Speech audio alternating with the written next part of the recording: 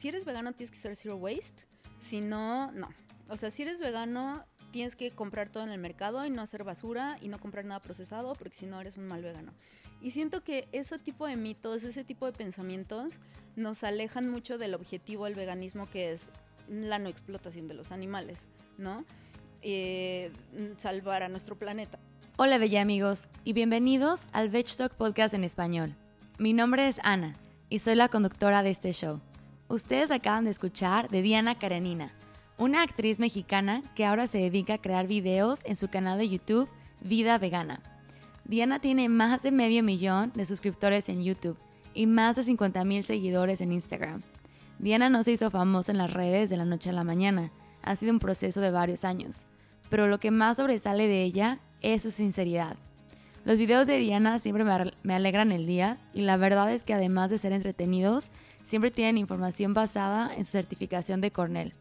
Diana es definitivamente una de las youtubers más buena onda, nada pretenciosa y que habla con la verdad. En este episodio van a escuchar de su historia, dónde creció, su transformación en el veganismo, sus videos, tips para aquellos que empiezan y mucho más. Muchas gracias a todos los que nos han dejado su opinión por medio de la aplicación de Apple Podcast o de iTunes y especialmente a Tai de la Ciudad de México, que nos dice que me ha seguido a mí desde hace algún tiempo por una amiga en común, que quiero saber quién es esa amiga, así que porfa, mándame un mensaje, y que siempre le gustó lo que yo hacía y que ahora escucha a diferentes personas que han pasado por lo que siente, como la Alcachofa o Sofía o Alfonso Fon Gómez, y es padre identificarse y sobre todo el trabajo de Ana es maravilloso. Gracias a ti, neta, qué bonitas palabras, o sea, me pongo roja, muchas gracias. Y gracias a Sofía Arzola Cortés, que también nos dice que le encanta que haya un espacio en español para presumir a las personas increíbles que existen. Saludos desde Durango. Yo opino lo mismo, fue una de las razones por las que empecé el podcast en español, porque a pesar de que me gustaba el inglés, creía que era o es necesario tener un espacio para presumir a las personas que tenemos en este país tan bonito y que esperemos algún día otros países también de habla española.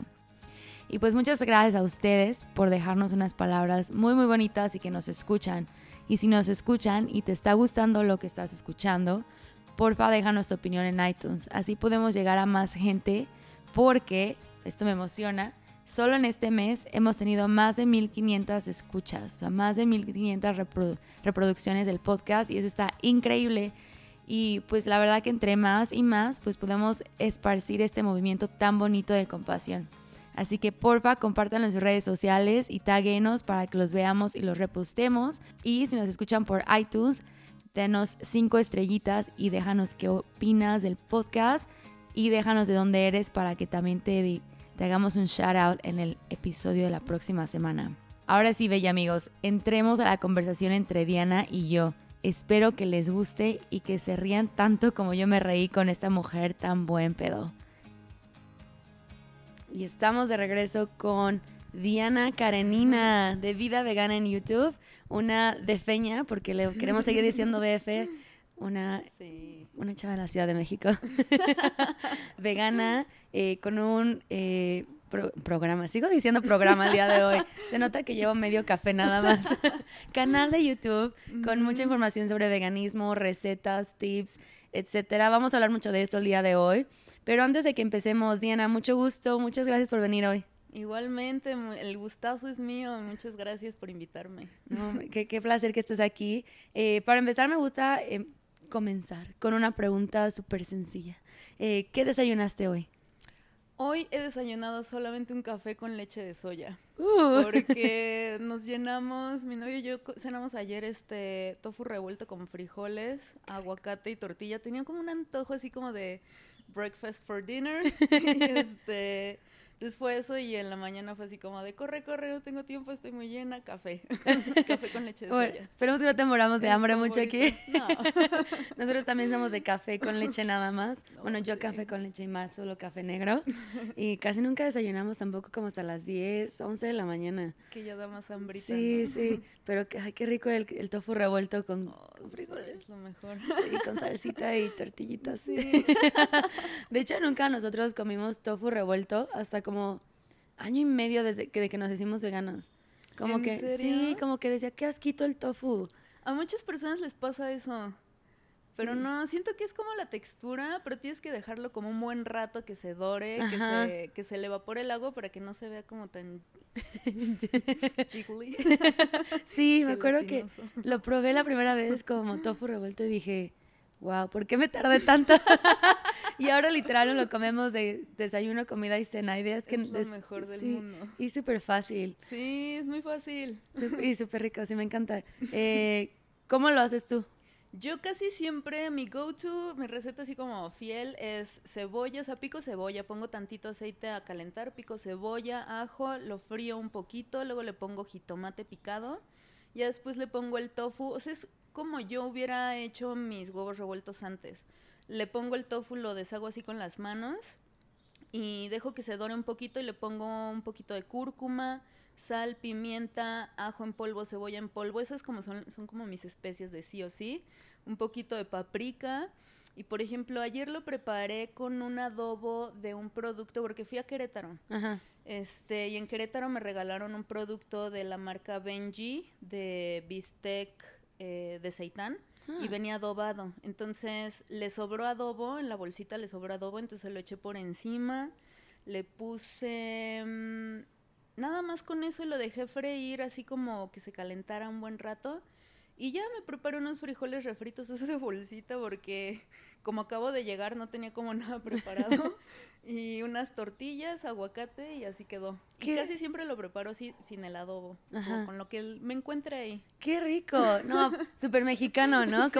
Como si fuera huevo revuelto a la mexicana. Ajá, huevo a la mexicana. No, es mi favorito. Sí, tenemos que echarle ganas al de nosotros. Entonces está bien simple, oye. O cilantrito también. Cilantro. Si le pones cilantro, por ejemplo, para el Día de las Madres a mi mamá le preparé igual con cebolla, ajo y le puse tofu encima, no tenía jitomate y tenía un buen de cilantro ahí que ya se me estaba echando así como muriendo el pobre cilantro y lo piqué y se lo puse y con puro cilantrito igual, cúrcuma, sal, pimienta, cebolla y ajo en polvo. Esas son como las 5 especies que sí o sí tienen que ir en el tofu y también quedó muy bueno. Qué rico. Con lo que me encuentre. Sí, todo, ¿no? Yo tengo que echarle ganitas, ¿eh? El mío debe estar bien simple. Te lo voy a dar a decir. Luego te enseño una. Sí, Vengo a cocinar contigo. Por favor. Siento que si te doy el mío vas a decir, por eso no te gustaba. Sí, no tengo que echarle ganitas a esto. Oye, y hablando de tu mamá, sé que eres aquí de la Ciudad de México. Hay que regresar un poquito a cómo fue crecer aquí, porque para mí mi vida de niña fue muy diferente a la ciudad. Yo soy de provincia. Para mí literal era vivir en un pueblito, ir a Cuernavaca a estudiar y regresabas y mi familia, realmente todos los de pueblo son mi familia. Sí. Ya no, pero antes sí era literal que caminabas y mi papá me decía, ese es tu tío, ese es tu tío, ese es tu tío. Y yo decía, pues no me voy a acordar, pero qué padre. Tengo muchos tíos. Sí, no sé quién es. Pero ¿cómo fue tu vida aquí en la ciudad? ¿Cómo fue crecer aquí en esta ciudad tan grandota? Sí, pues yo crecí también en los suburbios, ¿no? Yo crecí en Aragón. Como mis amigos y yo nos gusta decirle Ara Bronx, igual el gueto de la ciudad, el puro pueblo. Sí, crecí en Aragón y no sé, pues siento que fue, o sea, yo ya me acostumbré como a las grandes distancias, siempre íbamos, o sea, crecer en Aragón fue como crecer también en parte en un pueblito, porque crecí en una parte de Aragón y después cuando mis papás se separaron nos fuimos a vivir mi mamá, mi hermano y yo a Bosques de Aragón, que es como otra zona de Aragón, pero es igual a Aragón. Entonces mi papá siempre estuvo muy cerca, mis tíos igual. Y en Bosques de Aragón era también como de conocernos casi todos, ¿no? Como le dicen infierno, pueblo chico, infierno grande. Porque también en Bosques todos nos conocíamos. Y yo siempre fui mucho de salir a jugar a la calle. Me la pasaba de vaga corriendo por todos lados. Siento que en esa parte estuvo muy padre porque nunca vivimos como la parte de la urbe de aquí del centro, sino más del suburbio, que fue como más tranquilo. Igual pues en escuela, siempre fui en escuela de paga, eso sí. Mis papás siempre siento que fueron personas muy dedicadas a nosotros. Tengo nada más un hermano mayor que yo. Y siento que siempre se esforzaron mucho por darnos la mejor vida posible y todo, pero siempre fuimos clase media, ¿no? Clase medieros. en el suburbio y me la vivía yo en la calle jugando.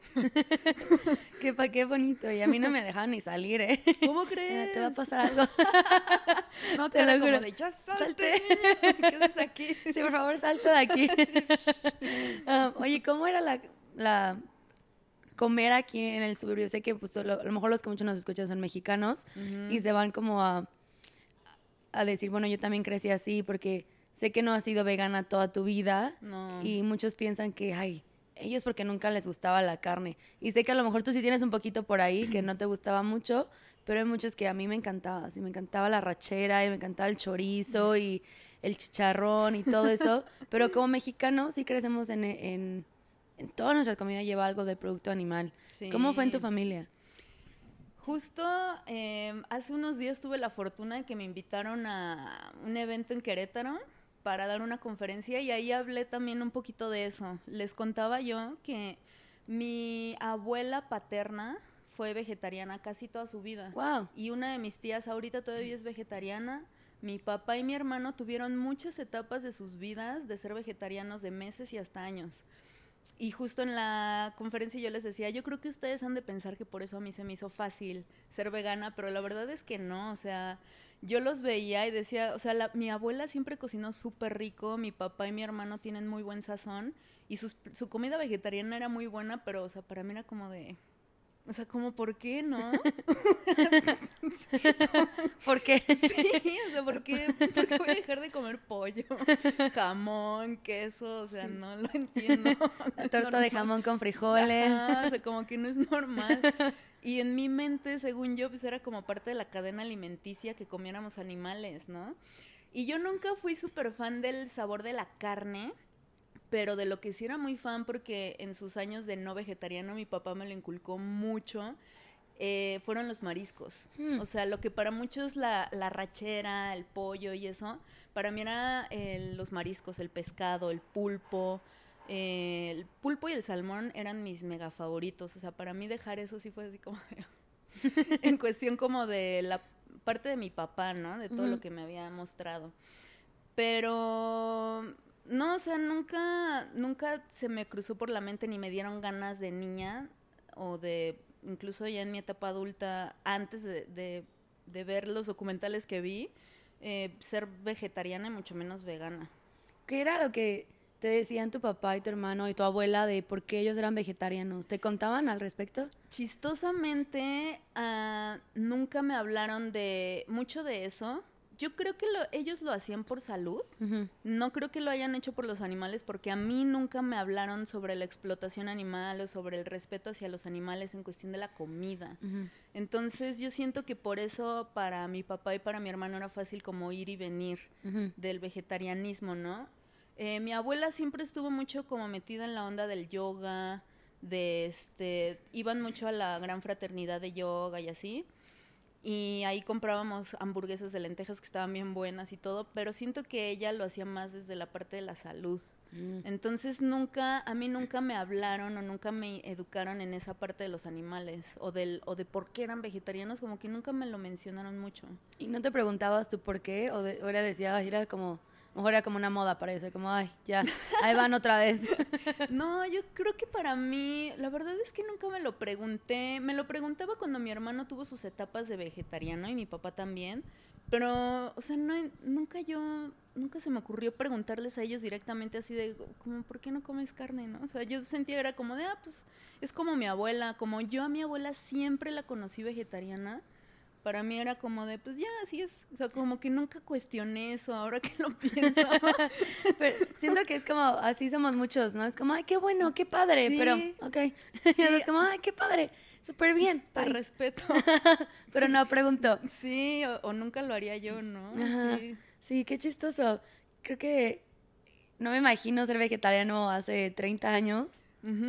Sí, porque mi abuela cocinaba y mi hermano, yo me acuerdo cómo mi hermano se hacía mucho su soya texturizada y yo lo veía que se ponía a hidratar su soya y yo decía, ¿qué haces? Como, ¿por qué come esponjas, no? Ellos como se hacen como esponjitas. Así Nunca lo había pensado así, pero sí parecen esponjas. Sí, es como, ¿qué onda con mi hermano y su comida?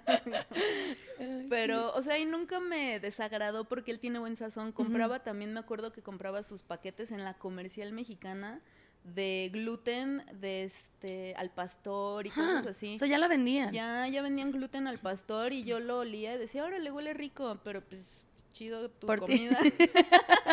Pero no me des por mi taco real. ¿Qué? O sea, yo me acuerdo que yo me hice vegana hace casi 10 años, pero igual como que no me acuerdo mucho, como que fue una etapa como bien, ya sabes, como que no me acuerdo mucho o sea, sí me acuerdo que leí un libro y me impactó y me acuerdo que mi tía, la hermana de mi papá, me dio este libro y me dijo, no, tienes que leerlo, te va a encantar, o sea, no, tienes que leerlo, y era el de Skinny Bitch, y siempre me da pena decirlo por el nombre, pero hay mucha gente que conozco, mujeres que se hicieron veganas por el libro, entonces ya como que ya lo hablo más de eso, ya no me da tanta pena. Wow, ¿cómo crees? Sí, ¿en serio? Sí, siempre sentí la tentación de leerlo y nunca lo leí. Sí, está padre porque, bueno, de lo que me acuerdo de 18, hace 10 años, Ana de 18 años, habla sobre muchas cosas, sobre el karma y las energías, que eso fue lo que más me pegó a mí. Wow. Habla del maltrato animal, habla sobre la salud y cómo ellas como modelos se pueden conservar en cierta, pues, del peso y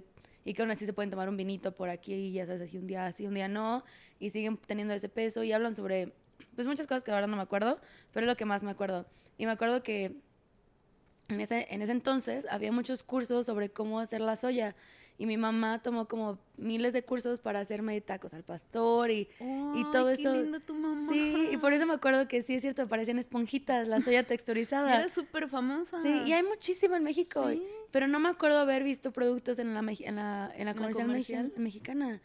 A lo mejor sí había, pero no, como que no los buscaba. Sí, porque yo me acuerdo re bien que mi hermano se compraba en la parte de los quesos, habían al lado, habían como un stand como de carnes ya preparadas, marinadas, y había un rinconcito donde estaba el gluten marinado, y mi hermano compraba mucho al pastor porque pues era el que más le gustaba. Había de al pastor y de bistec, que era como tipo arrachera. Entonces, y era de los que más compraba mi hermano. Ahora, los tengo que buscar. Anda a seguir por ahí, ¿eh? Yo creo que sí. Sí, los quiero probar. Sí. Deberíamos hacer como un test en YouTube de todos los productos ya OG. Sí. Mexicanos, ¿no? El vegan old school. Yeah, en México. O sea, no es una moda. Para los que piensen que es una moda, no, porque ya lleva años. Ya. Entonces, solo que no teníamos el enfoque en eso, ¿no? Sí. ¿Cuándo te empieza a dar a ti la curiosidad de decir, ok, hay algo por aquí? Pues para mí fue como algo, fue chistoso porque yo estudié teatro en la UNAM y luego cuando acabé mi carrera me fui a Los Ángeles a vivir un año. Y según yo me iba a quedar a vivir en Los Ángeles por siempre, pero me dio como una crisis emocional y me regresé a México. Y en mi crisis emocional siempre he lidiado con asuntos de atracones, de la comida y así. Entonces, cuando yo regresé a México tuve muchos episodios de atracones. Y en mi afán por querer no engordar o por querer enflacar con esos atracones o por no querer tener atracones y así, me metí a YouTube. Y en ese entonces estaba muy de moda el crudiveganismo y estaban muy fuerte Freely de Banana Girl, Fully Raw Cristina, Rovana en su momento, y empecé a ver muchos videos de ellas buscando como soluciones rápidas para tratar mi asunto de los atracones, ¿no? Entonces, de quien yo me hice súper fan en ese entonces fue de Freely. Y Freely en ese momento era muy incisiva, bueno, siempre ha sido muy incisiva. Entonces, me acuerdo que en sus videos de recetas ponía muchos videos de maltrato animal, ¿no? Así de, you shouldn't eat meat porque bla, bla, bla. Y ella empezó a recomendar mucho el documental de Earthlings. Entonces, o sea, yo veía sus videos de estas chavas, ¿no? Y decía, yo creo que comer toneladas de fruta al día es la solución para todo mi bagaje emocional de atracones. Pero la verdad es que nunca me entró a intentarlo. Hasta que me aventé a ver el documental de Earthlings, pues por mera curiosidad, y fue como así de, oh, maldición, ¿qué estoy haciendo? Creo que, o sea, nunca jugué con la idea de ser vegana. Creo que fue algo instantáneo. O sea, fue cuando vi ese documental que me di cuenta y dije, yo no quiero tener nada que ver con esta industria, no quiero tener nada que ver con esta gente, no quiero tener nada que ver con estos productos. Y fue ahí cuando dije, no, creo que tengo que ser vegana, o sea, no puedo. Entonces, para mí fue como algo de la noche a la mañana. Y como en ese entonces estaba muy de moda todo el asunto de que las islas de fruta y que los detox y quién sabe qué, me hice una isla de mango de 2 semanas. Uno, porque no quería pensar en qué iba a comer, porque dije, ¿cómo le voy a hacer ahora? Y otro, porque sí, yo estaba como con la idea de un detox ahorita que me acabo de ser vegana, ¿no? Ya después entendí que el asunto de los detox no es la solución de la vida. Si tienes un hígado, comes bien, tomas agua, haces ejercicio, es tu detox. Sí, o sea, exacto. no es necesario hacer islas de nada ni jugos de nada. Y nunca fui muy fan de eso. Pero sí, mis 2 primeras semanas de vegana fueron puro mango y ya después tacos de frijoles refritos con aguacate y jitomate porque era lo único que había en el refri. Y ya poco a poco se me fueron ocurriendo cosas, pero... O sea, no fue que yo jugara con la idea. O sea, vi Earthlings y fue como de, damn. Ya, sí. No, está muy fuerte esa película. ¿En ese entonces vivías sola o con familia? No, con mi mamá y mi hermano. ¿Qué te dijeron? Mi mamá se quedó así como de... Ay, ahí va otra. Sí. Pero ahora es vegana. No sé qué es eso, pero suena más intenso. Como de, ¿por qué a mí? Ay, estos niños de ahora. Sí, mi mamá sí se quedó. Mis 2 papás, mi papá y mi mamá, son médicos. Ellos se conocieron en la Facultad de Medicina de la UNAM.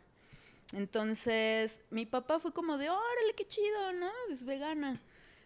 Pero sí hago es con el queso y con las leches porque de ahí viene mucho el calcio. O sea, todo los mitos que son fomentados en la Facultad de Medicina, ¿no? Los mitos de la nutrición, todos esos mitos los traían muy fuertes mis papás con esas preocupaciones de, está bien que no comas carne, pero pues tantito quesito, ¿no? O el huevo, hija, porque pues la proteína, ¿dónde va a estar? Entonces, como yo sabía que a ellos les iba a preocupar mucho y a mí personalmente también me preocupaba un poco.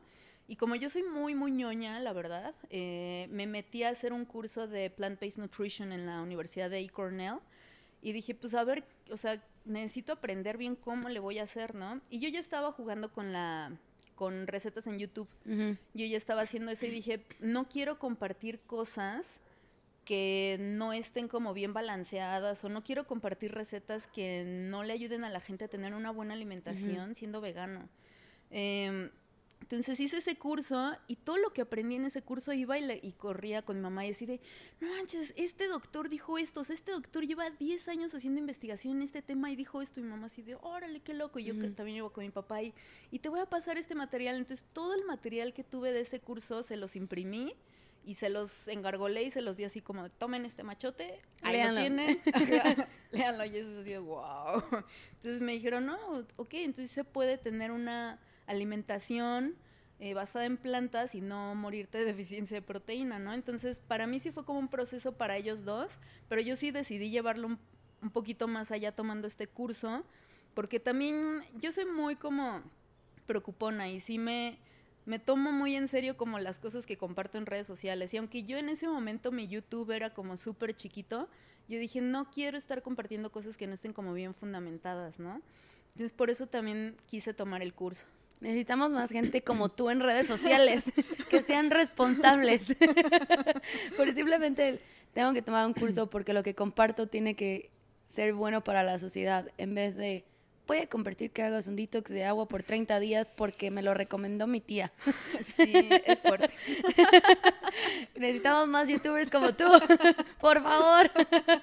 Oye, pero ¿qué fue lo que te ayudó viviendo en familia? Porque pues muchos seguíamos a lo mejor en ese entonces viviendo con nuestra familia, o muchos chavos siguen viviendo con sus papás o con el primo y la tía, y pues muchos no sabemos cocinar, ¿no? Sí. Creo que gracias al veganismo aprendí a cocinar porque la verdad fue bien, me consintieron demasiado al punto que te haces inútil y que no sabes hacer nada. Sí. Y muchos somos así, aunque digan que no. Muchos somos así. ¿Qué te ayudó a ti vivir con tu mamá y tu hermano y decir, ok, no voy a comer lo que ustedes cocinan? eso es lo que voy a hacer yo. ¿Qué te funcionó a ti? ¿Qué tipos darías a alguien que a lo mejor está en la misma situación que estabas? Pues, bueno, algo que sí me funcionó mucho es como tener una actitud y esto lo saqué mucho de mi papá, como de... ¿Se pueden decir groserías? Claro, échalas. Muy así como de chingue su madre, no importa si la cagas, aún así te lo tragas porque es lo único que hay. Pero más bien como una actitud de un poco valemadrismo. O sea, sí preocuparte estaba yo muy preocupada por la parte de la nutrición, pero un poco de valemadrismo en la cocina desde la perspectiva de la experimentación, ¿sabes? Yo nunca, o sea, creo que siempre me ha gustado cocinar porque lo tengo mucho de mi papá. Mi papá tiene muy buen sazón y le gusta mucho cocinar, pero él es como de, a ver, ¿qué en el refri hay esto? Yo creo que estos dos ingredientes combinan, vamos a echarlos, a ver qué pasa, ¿no? Y creo que esa actitud del a ver qué pasa fue algo que me ayudó mucho. Porque igual, o sea, cuando yo terminé mi isla de mango, fue así de changos, ¿y ahora cómo le voy a hacer, no? Dije, pues a ver qué hay en el refri, un taco de lo que hay en el refri, y lo que había en el refri eran frijoles, aguacate y tomate, y poco a poco fue así como yo le decía a mi mamá, ay, me gusta mucho cómo haces las papitas con acelgas, enséñame a hacerlas, ¿no? Y me enseñaba, y ahora yo decía, bueno, ¿y ahora qué le puedo echar como para la proteína? Uh-huh. Pues a ver cómo sabe con garbanzos, o sea, creo que un poco de esa actitud, porque me gusta mucho cocinar, pero yo, por ejemplo, nunca tuve el bagaje de muchos mexicanos que son como de la abuelita, ¿no? Del sazón mexicano, ha sido como de que mi abuelita me enseñó a tatemar los chiles, o sea, yo nunca tuve eso, yo siempre fui como de, me enseñé a cocinar porque veía muchos programas de chefs internacionales en la tele. O sea, de chefs como Jamie Oliver, buenísimo, como Ramsay. O sea, yo me la vivía viendo esos programas así de wow, ¿no? Entonces, siento que tengo un poco de eso, mi papá con su actitud de pues vamos a combinar todo. Y siento que eso fue algo que a mí me ayudó. Y sí, o sea, comérmelo, aunque no estuviera perfecto. Y ensayo y error. Y creo que eso hizo algo, o sea, eso me ayudó a no tirar la toalla, ¿no? O sea, decir, bueno, mañana le voy a poner menos sal, o mañana le pongo más comino, o mañana experimento con otra especia, o no manches, sí quedó bien chido, mañana lo repito. Entonces, creo que una actitud de experimentación y con un poquito de valemadrismo creo que fue la clave para mí. Y creo que iniciativa, ¿no? Sí. No te esperas a que tus papás te lo hagan, decir, ok, esto es mi decisión, yo lo hago. Sí. Y creo que escucho mucho, es que nunca nos enseñaron en México, pues nunca preguntaste. Claro. ¿No? Creo que si tienes la iniciativa de preguntar o de decir yo te ayudo, yo investigo. O de dónde busco, yo investigo. Sí, pues ahí ya vas sacando la imaginación para cocinar, ¿no? Sí. Sí, creo que iniciativa es importante, pero igual decir, no, pues me vale, ¿no? A lo mejor sabe horrible hoy. A ver qué tal mañana. Sí, y también, ¿sabes? Tener fe en ti mismo en ese sentido, o sea, de yo creo que estos dos ingredientes van a saber bien juntos. O sea, como también ir por el instinto, ¿no? Así de, no tengo jitomate en mi refri, pero tengo tofu y quiero hacer un tofu revuelto y nada más tengo cilantro, pues con cilantro. Pues sí. Y queda chido. O sea, también tener fe en que igual y nuestros inventos pueden salir chidos. Sí, ¿no? Tienes toda la razón. Voy a tratar lo del cilantro, ¿eh? Ya me lo estoy... Ya me dio hambre. ¿Qué fue lo que más te costó? Lo que más trabajo me costó dejar. O hacer o dejar de la transición. Creo que algo que me costó mucho trabajo, creo que fue un poquito el aspecto social, no tanto como por ser aceptada y así, siempre me he considerado yo un poquito como entre introvert, outcast, como de esos weirdos, entonces como encajar demasiado no fue como mucho mi preocupación.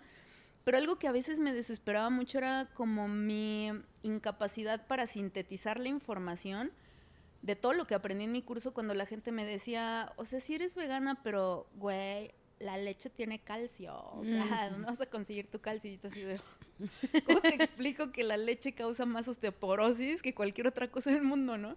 Entonces, a veces eso me desesperaba porque era como querer decir mucha información y era como de, ay, no sé cómo sintetizarlo, entonces...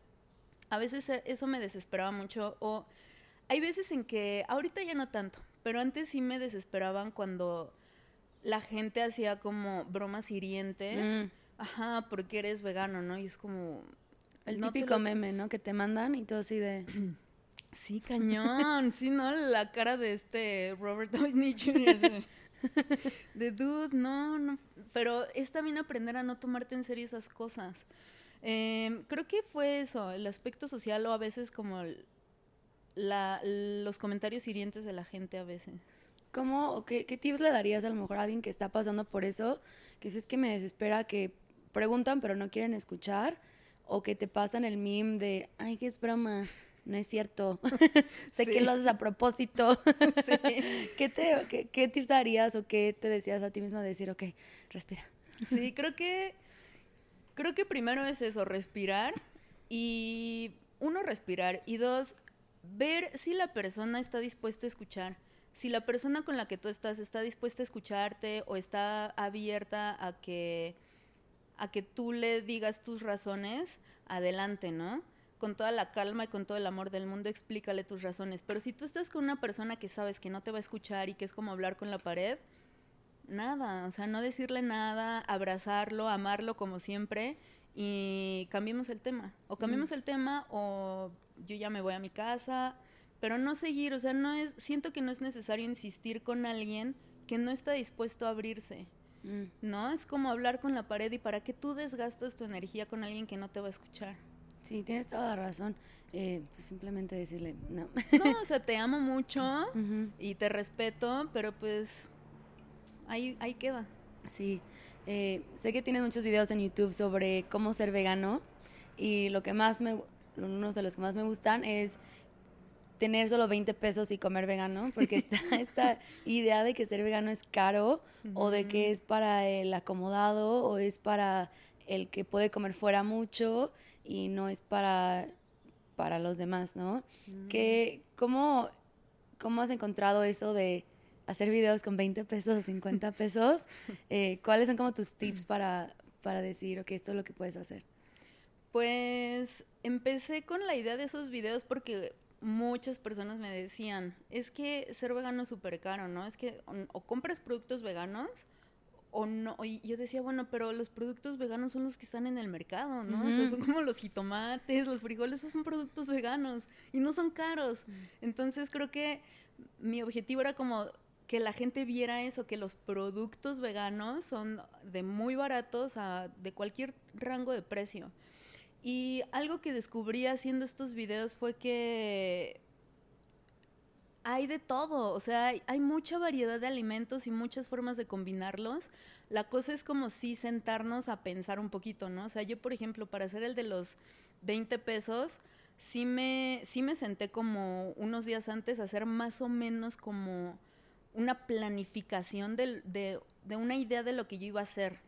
O sea, hay cosas que sí me improviso mucho porque en el momento pues tengo otras cosas que hacer y es como, ya tengo que comer, ¿qué compro, no? Pero en otras cosas sí me ayudó mucho a planificar. Y creo que eso es algo que, o sea, si estás empezando o sea, es algo que me ayudó bastante, como a ver la parte de la planificación. Y dos, que es en realidad muy sencillo, o sea, no irnos tanto con la finta de que necesitamos comprar productos procesados, o sea, que sí te ayudan, son muy ricos y son la onda y te alivianan muy cañón, sí, porque últimamente he estado comprando más productos procesados por probarlos, porque sí te hacen la vida mucho más fácil, pero comer no procesado con puras cosas del mercado es posible y es muy rico también. Nada más es cosa como de pensar, darle una pensadita y una planificada y ya. Y ya. Y ya. ¿Qué pasa con ser mexicano y vegano? ¿No va de la mano? Es que extraño mis tacos. Pero para nada, es como todo lo contrario. Yo siento que la comida mexicana nació para ser vegana. O sea, siento que es como la comida más fácil de veganizar. Porque como tenemos tantos productos, tantos alimentos que vienen de la tierra y que enriquecen a toda nuestra gastronomía, siento que por eso para nosotros, o sea, por ejemplo, culturas como los países nórdicos que no tienen tanto producto de la tierra, ¿no? Que tienen más productos de origen animal como carne, como queso, como leche, siento que tal vez viniendo desde esa cultura sería un poco más complicado decir, changos, ¿y ahora cómo le hago para mis quesos, no? Pero para nosotros que todo viene de la tierra, que tenemos tanta abundancia y tanta riqueza, las tortillas son veganas, los frijoles son veganos, el maíz, los jitomate, o sea, muy poco de origen animal tenemos en la gastronomía, que es mexicana. Y lo que viene de producto animal, todo está sazonado con plantas. Entonces es muy fácil sustituir el animal por tofu o por frijoles o por garbanzos y utilizar los mismos sazonadores vegetales y ya. O sea, siento que para mí que la cocina mexicana es muy fácil de veganizar. Sí, creo que por eso las mamás son como bien buenas para veganizar todo, ¿no? Son buenísimas. Sí, le quitan la carne, pues le ponemos setas. Sí. Rico. Champiñoncito. Y ya, súper rico, ¿no? ¿Cómo nace la idea del YouTube? De tener tu canal, porque ayer chequé y ya tenías 500,000 de seguidores y dije, ¡wow! Sí, ¡qué padre! Y te estoqué y vi que solo llevas como 3 años, que digo solo 3 años porque en comparación de mucha gente no es nada, ¿no? Sí. ¿Cómo nace tu idea de decir quiero compartir lo que estoy haciendo? Pues chistosamente yo tengo otro canal en YouTube de sketches cómicos porque yo estudié teatro y cuando fui a Los Ángeles estudié cine. Entonces mi idea siempre fue como ser un creador de contenido en general independiente o ser un artista independiente.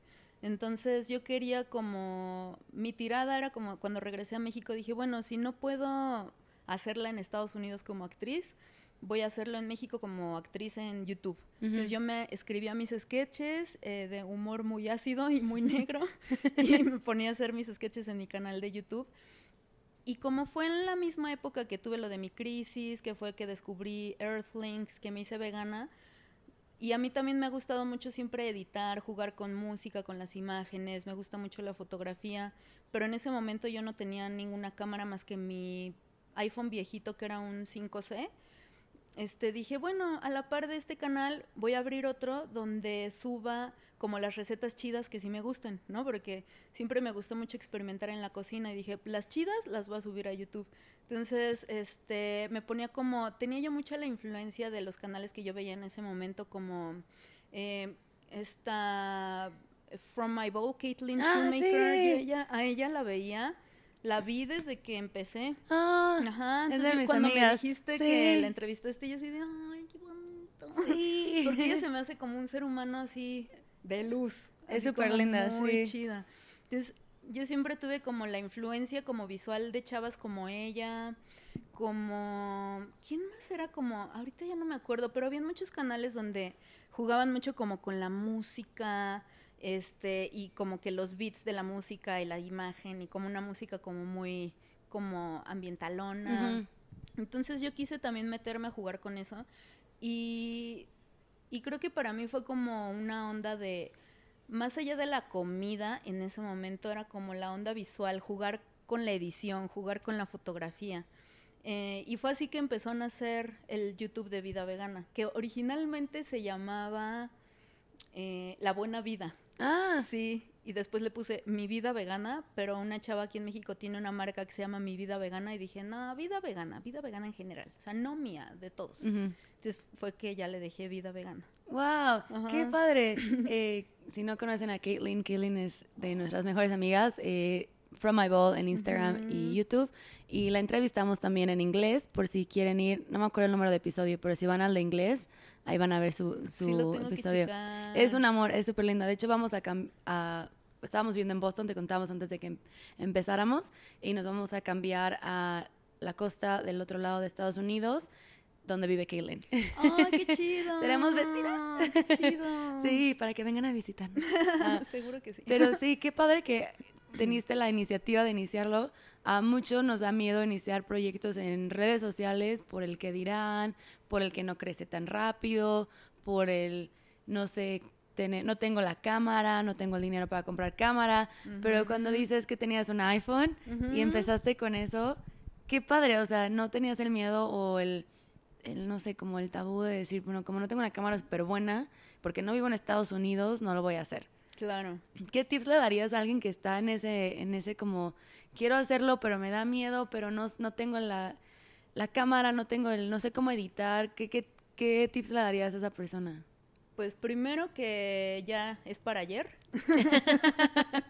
Sí. O sea, no importa, hay muchos tutoriales en YouTube para editar. O sea, yo, por ejemplo, empecé editando con iMovie y con el footage de mi cámara, de mi teléfono, y como Dios me dio a entender. O sea, allá en Los Ángeles me dieron una clase, nos daban, o sea, éramos todos actores, pero nos daban clase de Final Cut como súper embarrado para aprender a editar nuestros reels y todo eso.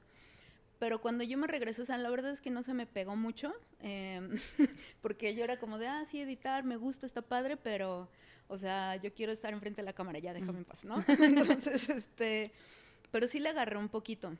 Entonces creo que eso me ayudó un poco, aunque iMovie es súper fácil y muy intuitivo, y hay muchos tutoriales en YouTube para aprender no solo iMovie, si tienes Movie Maker, creo que es con Windows, o sea, investigar.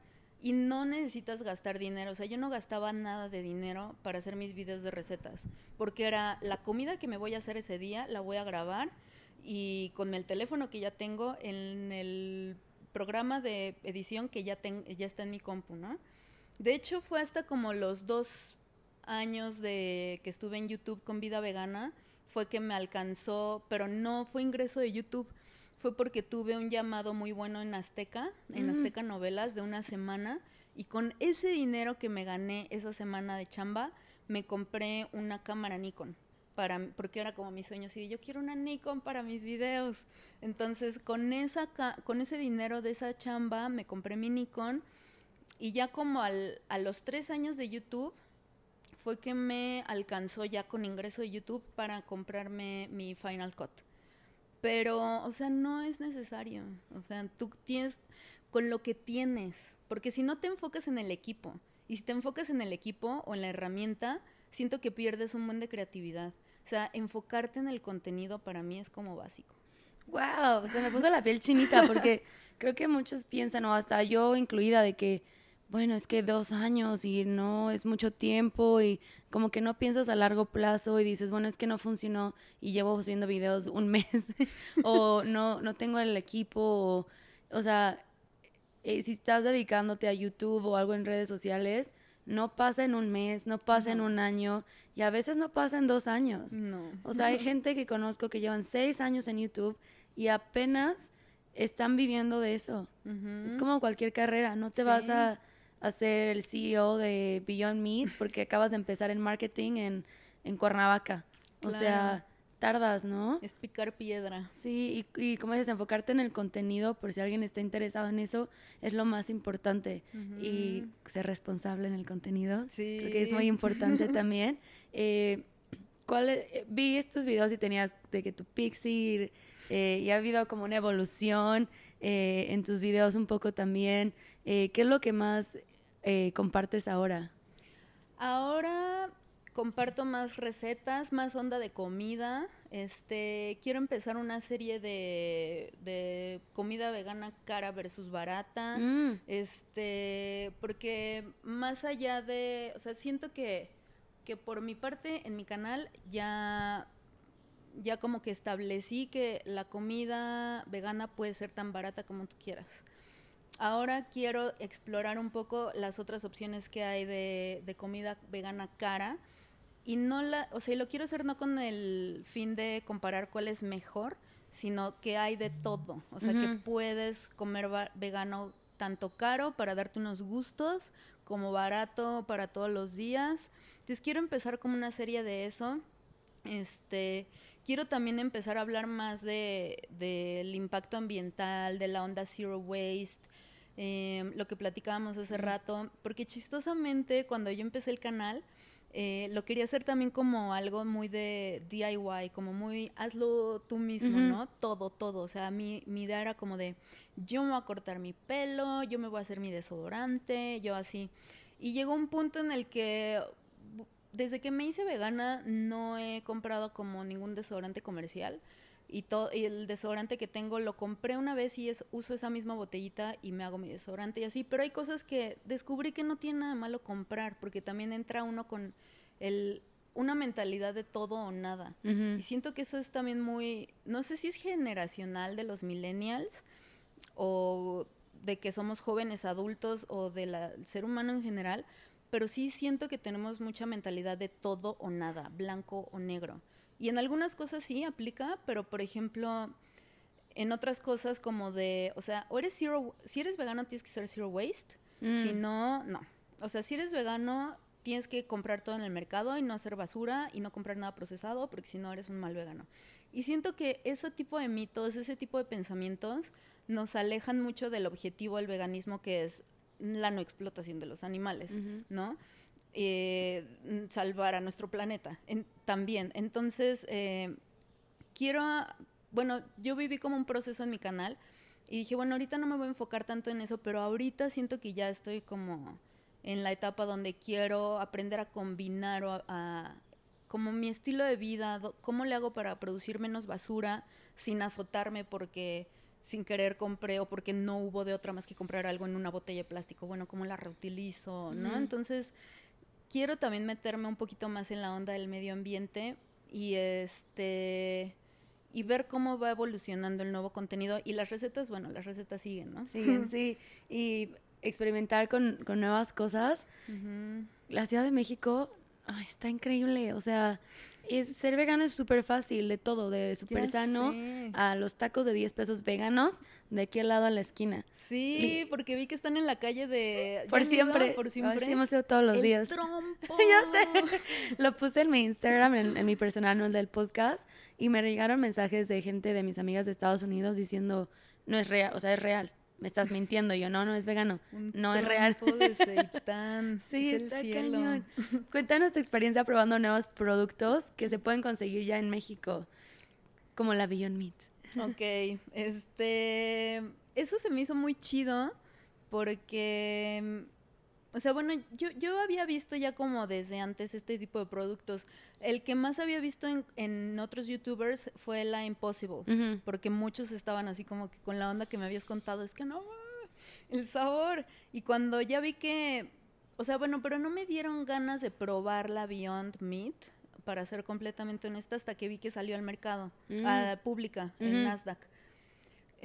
Porque para mí fue como, o sea, sí me dio como un shock y dije, wow, o sea, la gente en verdad sí está demandando estos productos, ¿no? O sea, para que un producto vegano, de carne vegana, llegue a la bolsa de valores, sí está cañón.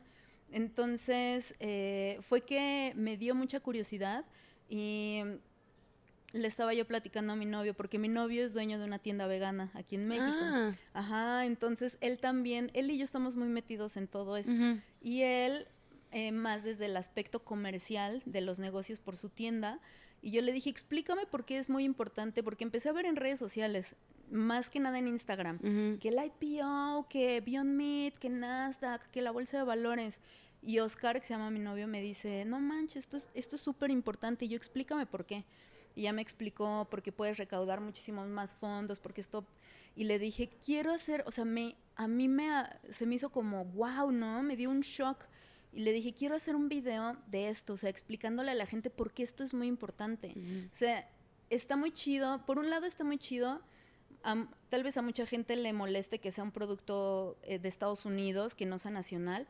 Pero aún así, o sea, es muy importante a nivel global porque pone mucha atención en este tipo de productos y en el veganismo. Entonces dije, ¿quién la vende? Me dijo, Mr. Tofu la vende. Le dije, la voy a comprar para hacer un taste test. Y la probé y dije, wow, qué pedo. O sea, el sabor está súper loco. Sí, está cañón. Pero, o sea, y se me hizo muy chido, muy interesante. Pero aún así yo quiero ponerle también mucho mi corazón y lo voy a decir, no como comercial, sino porque también me parece importante que apoyemos a los productos nacionales. Sí. Que justo mi novio se llama Oscar y es dueño de la tienda Vegan Label. Es una tienda online. Y ellos sacaron, o sea, él me dijo, mira, Yo he visto que, o sea, nosotros importamos productos como Gardein, Mr. Tofu importa Beyond Meat, y eso está muy chido, pero yo no he visto que hayan productos fuertes nacionales. Y su marca Vegan Label se alió con una marca que se llama Cocoadore, que hace comida vegana, postres y así. Y ellos dos sacaron un producto de pollo vegano que se llama V-Chicken. Y me encanta, o sea, es un seitán que tiene en 4 presentaciones, de fajitas, de hamburguesa como tipo hamburguesa de pollo empanizado, nuggets empanizados y alitas. Entonces, o sea, por ejemplo, que emprendedores como ellos empiecen a hacer esto a nivel nacional se me hace muy chido.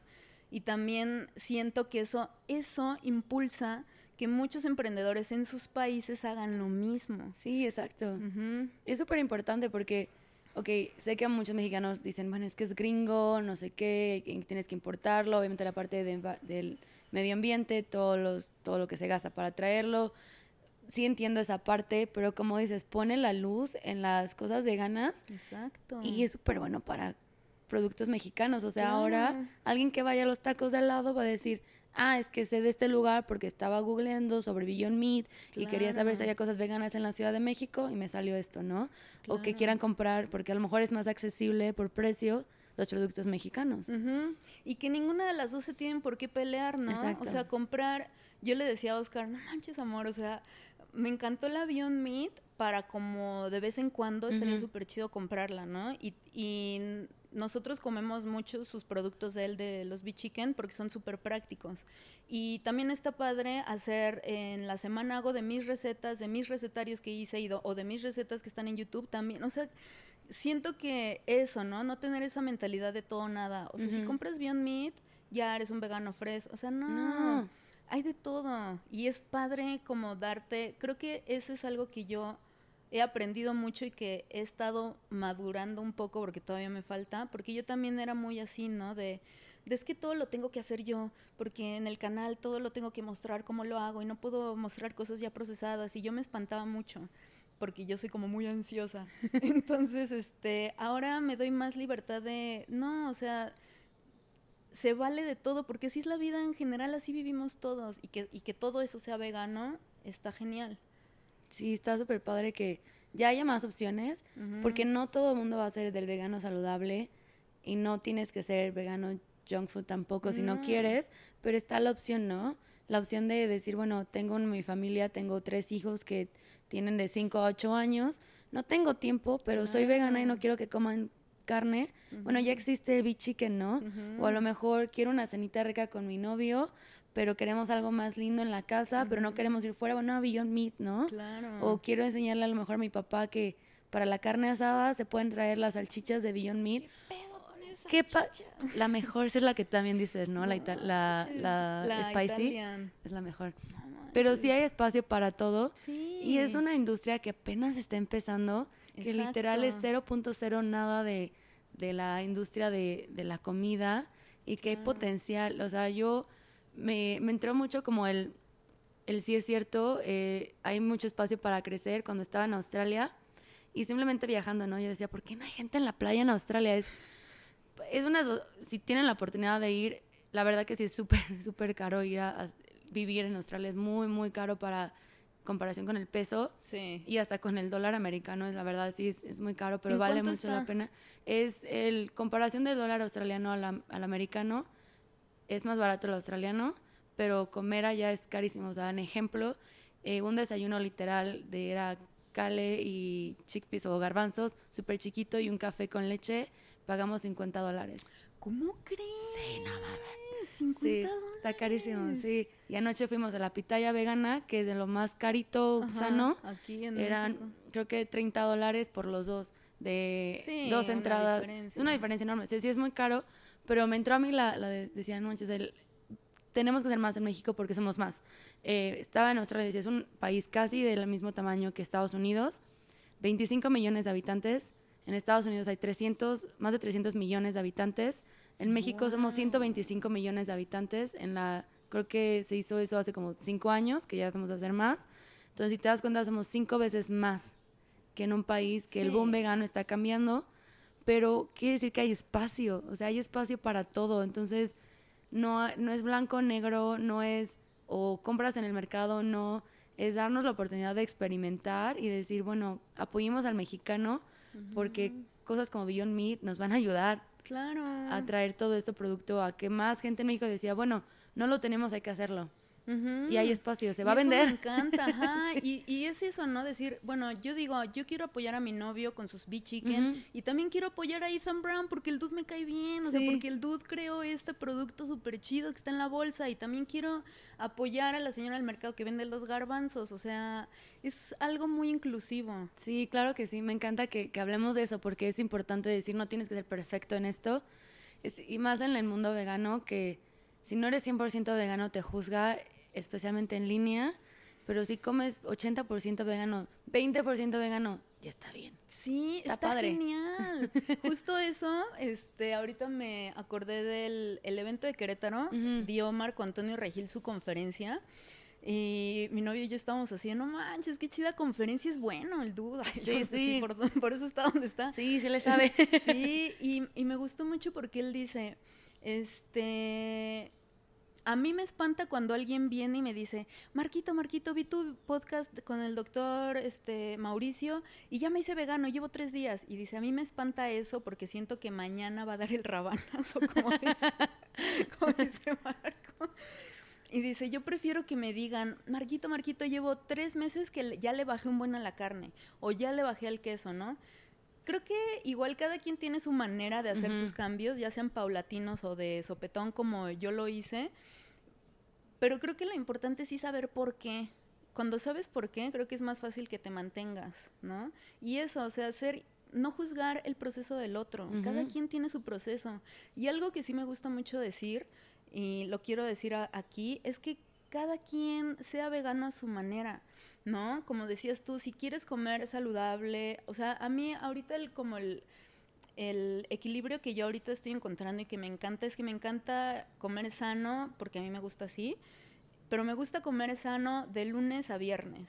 Sábado y domingo me doy mis gustos gordos, ¿no? Y me gusta comer gordivegano. Y para mí lo gordivegano. Y a mí me ha funcionado mucho. Y cada quien debe ser vegano a su manera, ¿no? Si tú eres como garnachero de corazón, créemelo, hay mucha garnacha vegana por todos lados. O si eres como una persona super fit, es muy fácil ser vegano y fit. Come las cosas que a ti te gusten como a ti te gusten, ¿no? Si a ti te gustaban tus huevitos, no sé, como conejotes y nopalitos, háztelo pero con tofu. O como sea, como tú quieras ser vegano, pero a tu manera, ¿no? No como yo ni como nadie, como tú, que es como lo más importante. Que te gustan tus dulces, cómpratelos, ¿no? Yo que soy súper fan de los Sour Patch Kids, porque soy muy dulcera, y bueno, esas cosas no tienen grenetina, pues me las voy a comprar de vez en cuando, ¿no?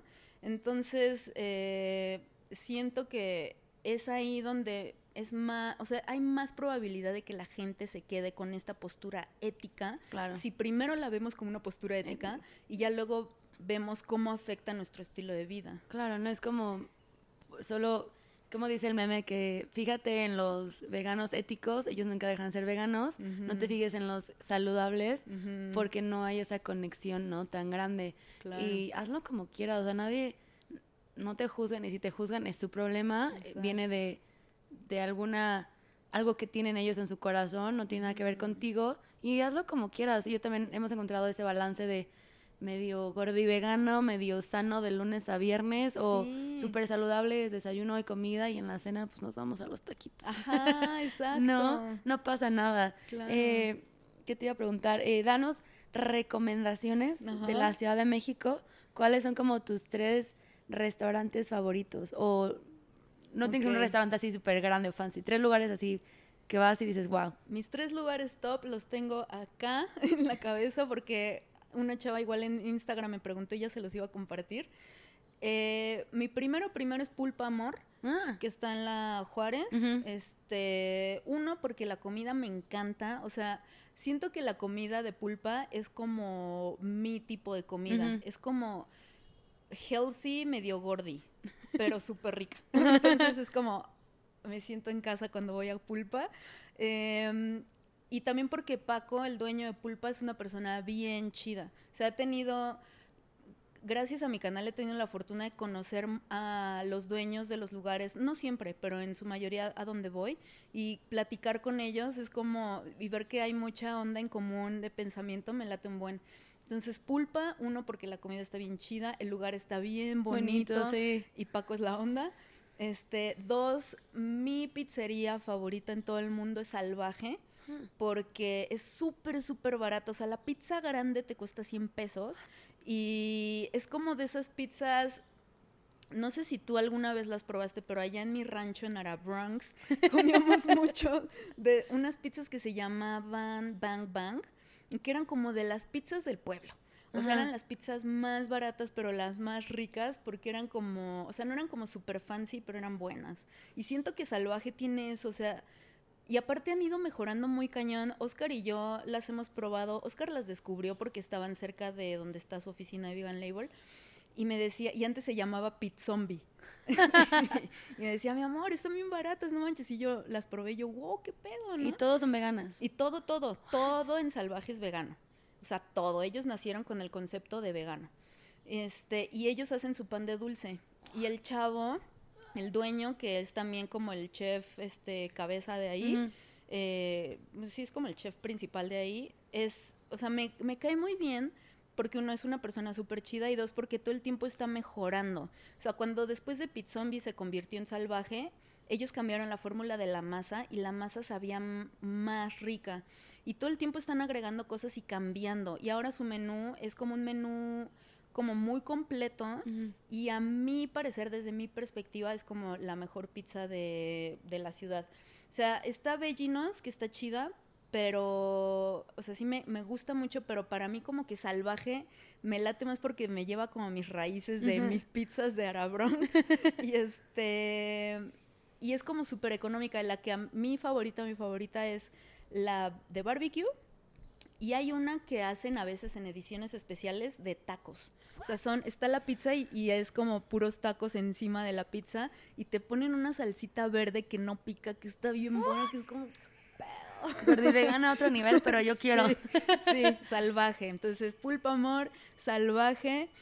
Y mi tercer lugar primordial, ya lo dijiste tú, que es por siempre. Por siempre esos tacos como me gustan. O sea, cuando fuimos a ver ya remodelado, porque antes estaba más chiquito. O sea, ahorita lo acaban de remodelar hace como un mes. Porque era un lugar chiquito y no tenían el trompo. Antes no estaba el trompo. Entonces, ahora que fuimos, que fue la remodelación, fue como de, mi amor, ese trompo está bien chido, el trompo de seitan, ¿no? Y aparte el precio, el sabor, o sea, mi favorito... Pueden escuchar la campanita del señor de la basura. Ahí creo. Está eso es México, señores. Bienvenidos a la basura. Aquí no pasa la basura en las noches. No, pero va a ser el de los camotes. Eso sí, el de los camotes o el de los tamales oaxaqueños. También. Pero la de por siempre está... Sí, o sea, mi favorito es como en taco o en torta, el Big Bebé. Es como lo mejor. Y hay otro que, no me acuerdo cómo se llama, Big Tlacuache. El Big Tlacuache y el Big Bebé son como los top de por siempre vegana. Esas son mis 3 recomendaciones. Tengo que ir a probar Salvaje, Pulpa Amor, también me encantó el waffle. Yo no soy de waffles, pero lo probé y me encantó. ¿Probaste la hamburguesa? No, solo fui para desayunar. Tienes que probar las hamburguesas en Pulpa. La que te recomiendo es la mascarita sagrada. La mascarita. Y amo los nombres. Sí, me encanta. Porque es que Paco tiene una creatividad. Y acaban de sacar una hamburguesa relativamente nueva en Pulpa que no hemos ido a probar, que es como con cebolla caramelizada. O sea, no, yo ya... Las hamburguesas de Pulpa son muy buenas. Vamos hoy. Pero tengo que probar Salvaje, suena súper gordi vegana, que me encanta. Es delicioso. Y los tacos, sí, nos den una vuelta. Lo que me gustó mucho ahí es el precio. Sí. Súper accesible y que está al lado de una taquería de carne y siempre está vacía cuando voy. ¿Verdad? Sí. Me da penita por ellos, pero hagan lo mismo que la por siempre. Sí, eso me encanta, ver cómo siempre por siempre está atascada de gente. Sí, y es barata. Eso me gusta mucho, que sea accesible a a todo el mexicano, que no es el nada más al acomodado. Exacto. Amo esa palabra. Bien mexicana. Ok, para terminar, porque te llevo aquí mucho tiempo y sé que ya te debe estar dando hambre. ¿Cuál sería tu cena perfecta, incluyendo entrada, plato fuerte y postre? Oh, damn, girl. Entrada, plato fuerte y postre. Santo. A ver, de entrada, no sé. Yo soy muy de pasta, como de, igual como de todo lo que tiene masa, pasta y pan, es como lo mío. Tal vez una cenita italiana, ando de mood. Tal vez de entrada estaría padre como, no sé, ahorita se me ocurre como una ensalada, como con algún tipo de feta. ¿Has probado el queso feta vegano de Pizca de Amor? No. ¿Sabe a queso feta? O sea, yo cuando lo probé, yo antes de ser vegana era súper quesera. Y uno de mis quesos favoritos era, bueno, el Oaxaca y el queso feta. O sea, yo me ahorraba mis centavitos para irme a la comercial a comprarme mis quesos fetas de los chidos. Entonces, cuando descubrí el queso feta de Pizca de Amor, dije, wow, sabe muy similar al queso feta real. O sea, sabe delicioso. Entonces se me ocurrió como no sé, una ensaladita con queso feta, con tal vez como un cachitos de salchicha del Beyond Meat, así como frititos encima. De plato fuerte, no sé, como con mis combinaciones, ahorita tal vez como una lasaña. No sé por qué. Ahora que tengo hambre. Sí, ya hay hambre. No, o bueno, no sé. Sí, como algo tal vez lasañoso, como muy italiano. Y postre, tiramisú vegano. ¿Has ido a la veganería? No, me estás dando nombres que nunca había escuchado, ¿eh? Tengo que salirme de la Condesa y de la Roma y explorar. Sí, chica, por favor. Haz de cuenta que la veganería es un como tipo... Es como una feria vegana, como un tipo kermés, algo así, que se hace cada mes en la Ciudad de México. Los organizadores son Rubén y... Ay, se me olvidó el nombre de su novia. Bueno, son dos organizadores, una pareja que tienen una marca de pasteles veganos que se llama Blue, Blue Gourmet. Y ellos organizan la veganería cada mes y ellos convocan marcas y restaurantes, o bueno, sí, marcas de comida, y se ponen como muchos puestecitos de comida vegana en la veganería. Entonces ahí luego está Coco Adoré, Nerea de Coco Adoré haciendo los B-Chicken, las hamburguesas, es como mi go-to. ¿Por qué te estoy diciendo esto? ¿De dónde venimos? Postre. Postre. Sí, tiramisú. ¿Por qué está pasando? Y ahí en la veganería descubrimos una marca de postres, de pasteles de tiramisú que se llaman Three Monkeys. Y sus tiramisús están muy buenos. Okay. También los pasteles de Nerea, los cheesecakes de Nerea, los congelados son muy ricos, pero como para esa cena fancy se me antojaba como un tiramisú. Ok, ¿qué te gusta más, desayuno, comida o cena? Ay, yo podría comer desayuno todo el día. O sea, desayunar todo el día para mí es como... Te decía que ayer cené tofu revueltos y porque es como, quiero desayunar en la cena. ¿Qué prefieres, té o café? Café, always. Sí, también.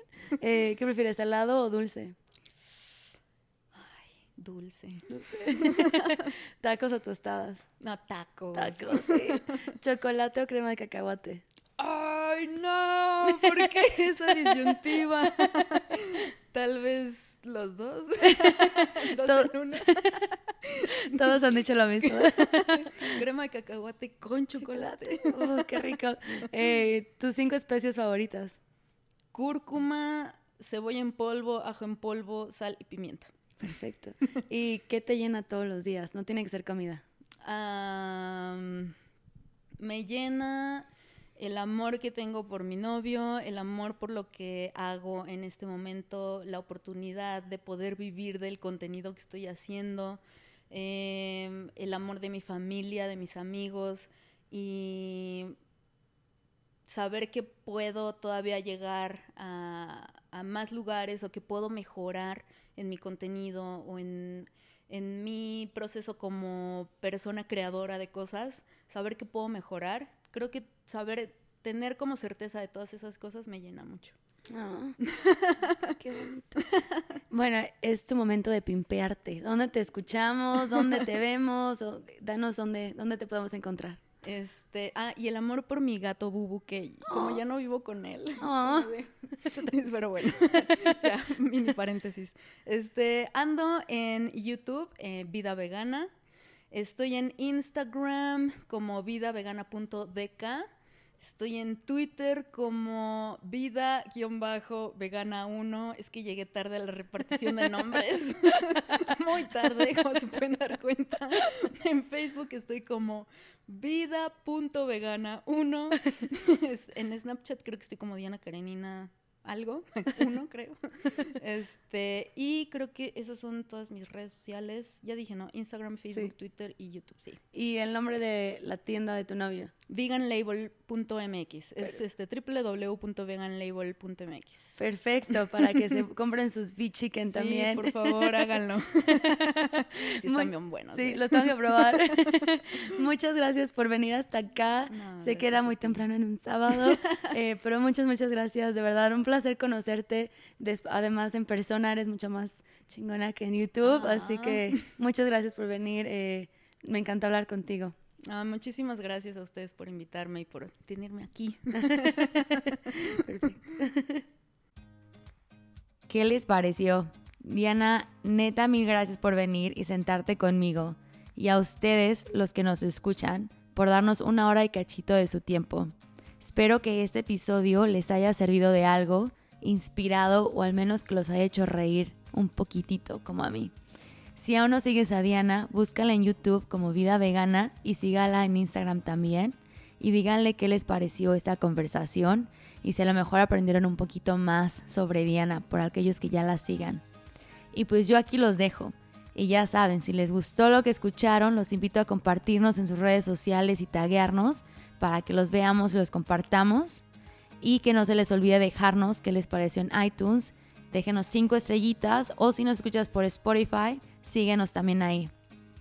Ahora sí, yo los escucho la próxima semana con otra entrevista más. Hasta luego.